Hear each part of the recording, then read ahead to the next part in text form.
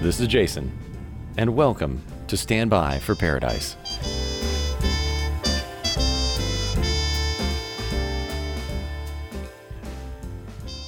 Looking up through the tight, tan-colored canyon walls of the ancient houses of Florence, you could see a slice of the cold, late winter sky. This, I thought, is why Italy is for designers. The blue and gold of the houses and sky look to be plucked deliberately from the color wheel. Here in Tuscany, design and beauty just are. My eyes were brought back to the street by the urgent, demanding roar of a scooter.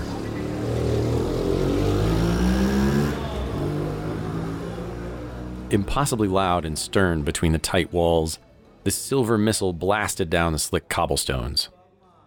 A trim woman in her 40s stared through the windscreen of the bike, on through me and out into the distance as she roared past. Her commanding demeanor matched the shout of the bike's exhaust as she scattered pedestrians with a squeeze of the throttle. To my left was a rough, mustard-colored wall dotted with the ubiquitous green shutters of central Italy. I wondered who had the contract to make these metal shutters found on seemingly every old house in the country. This must be an absolute empire of business if someone has been able to lock down the patent. To my right stood the austere, floor-to-ceiling glass wall of a bustling cafe. The smooth, modern facade would suggest an art gallery in the States, or maybe a high-end clothing store. But here in Firenze, it is a cafe. The long table inside the black frame windows was dotted with tousled, nervous beings who seemed already too twitchy to need any more caffeine. These were the students. Deeper in the shadows, you could see the curt, busy movements of the baristas. They carried out the tasks of the morning with a fluidity and expertise suggesting they had no feeling of their movements. Their bodies were doing the job all on their own. All mental effort was reserved for a perfect, delicate disdain of the students. Here, tucked away on the Via dello Sprone, were the girls rich families sent to college back in the States. They were sent to school for fashion design or architecture, having chosen majors perhaps against the pragmatic, fiscally minded wishes of their parents. The colleges then sent these girls on to Italy to study abroad for a semester. Even with Facebook and Instagram, those parents back in Ohio or California had no idea what the day-to-day life of their daughters looked like. I felt almost like an intruder. I had stumbled on a surprisingly intimate view of these young students having their once-in-a-lifetime moment across the world. I thought of all the parents who would willingly trade places with me for just a moment, if only to make sure their kids were really okay. They had held back reservations and let their children tell them it would all be fine and safe. It is only one semester anyway. Neither the students nor the baristas noticed me.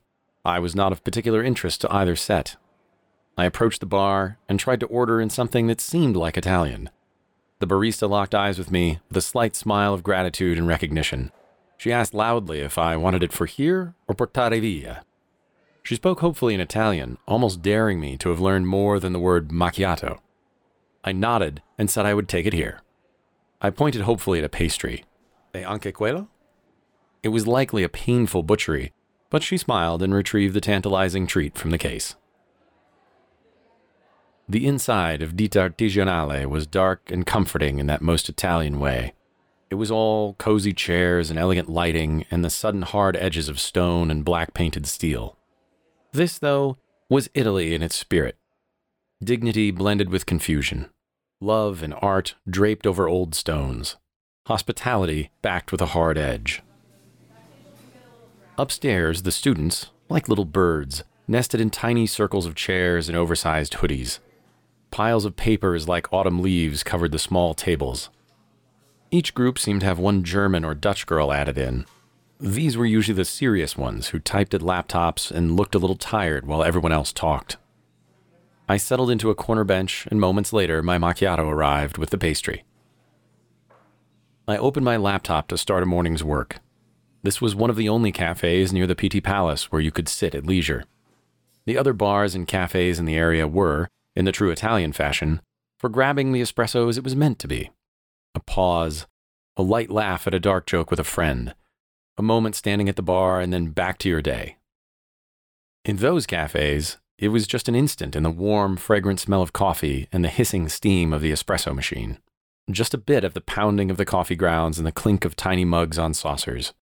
Then would come the clack of the single euro hitting flat on the bar, and you were back out in the brisk, damp air while your feet took in all the subtle angles of the cobblestones. This cafe was different. Here they had come to tolerate the students and their long mornings over one espresso and a shared sandwich for the table. Here the girls asked each other if anyone had any money left for this weekend, somehow penniless, yet brought here by such a tremendous outlay of wealth. I watched the harried waiter scavenge for empty plates. He cleaned the tables regularly in a futile attempt to goad the little flocks of students into flying away, but his efforts had no effect. The girls were buried in their phones and piles of drawings of buildings or pantsuits they would show to their professors on Monday.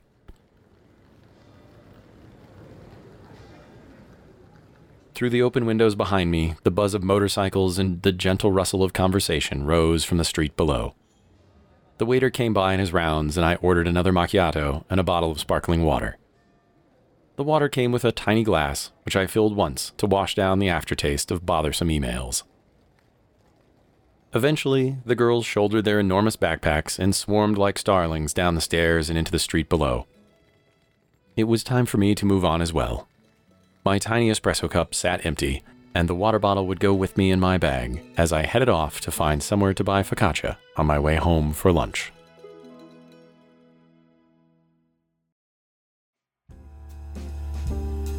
This is Stand By for Paradise, a little podcast written, produced, and recorded by me, Jason Fleming.